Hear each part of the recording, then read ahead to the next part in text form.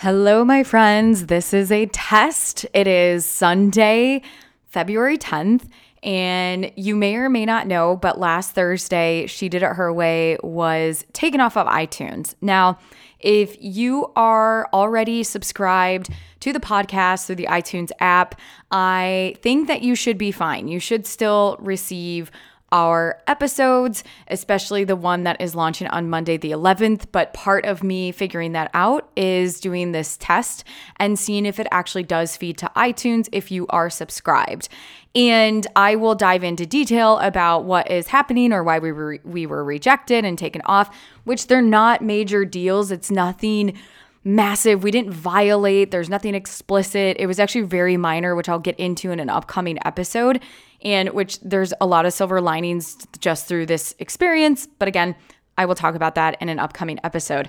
Now, one of the other reasons why I'm doing this test is also to let you know that if you are sharing the podcast with your friends and he or she goes to the iTunes app and tries to search us, they're not going to find She Did It Her Way, or at least at this current moment on this Sunday on the 10th. I hope by the end of the day on the 11th, we will be back up and running. iTunes, specifically for the podcast support team, is a very small, mighty team. There's no way that you can call and speak to someone. It is done all by a ticketing system and email. And I'm sure they get a ton of them, which is why I hear from them about once a day. So I feel like once I get that email, and that's just going to be all I hear from them. So it's been a learning lesson. I'm going to share the journey with you.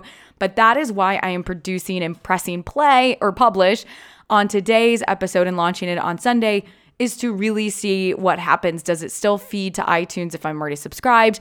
And to let you know that if you have friends or if you see or hear and people are like, hey, I can't listen to it, send them to Spotify. They can also download the Stitcher app. The episodes are still going to feed to those outlets as well, so you can check it out there. And all that to say, if you are listening to this one, I'm really excited for tomorrow's episode to launch because it's all about Asana, and you know how much I love it. So I hope you guys enjoy it, and I hope you're having an amazing Sunday afternoon.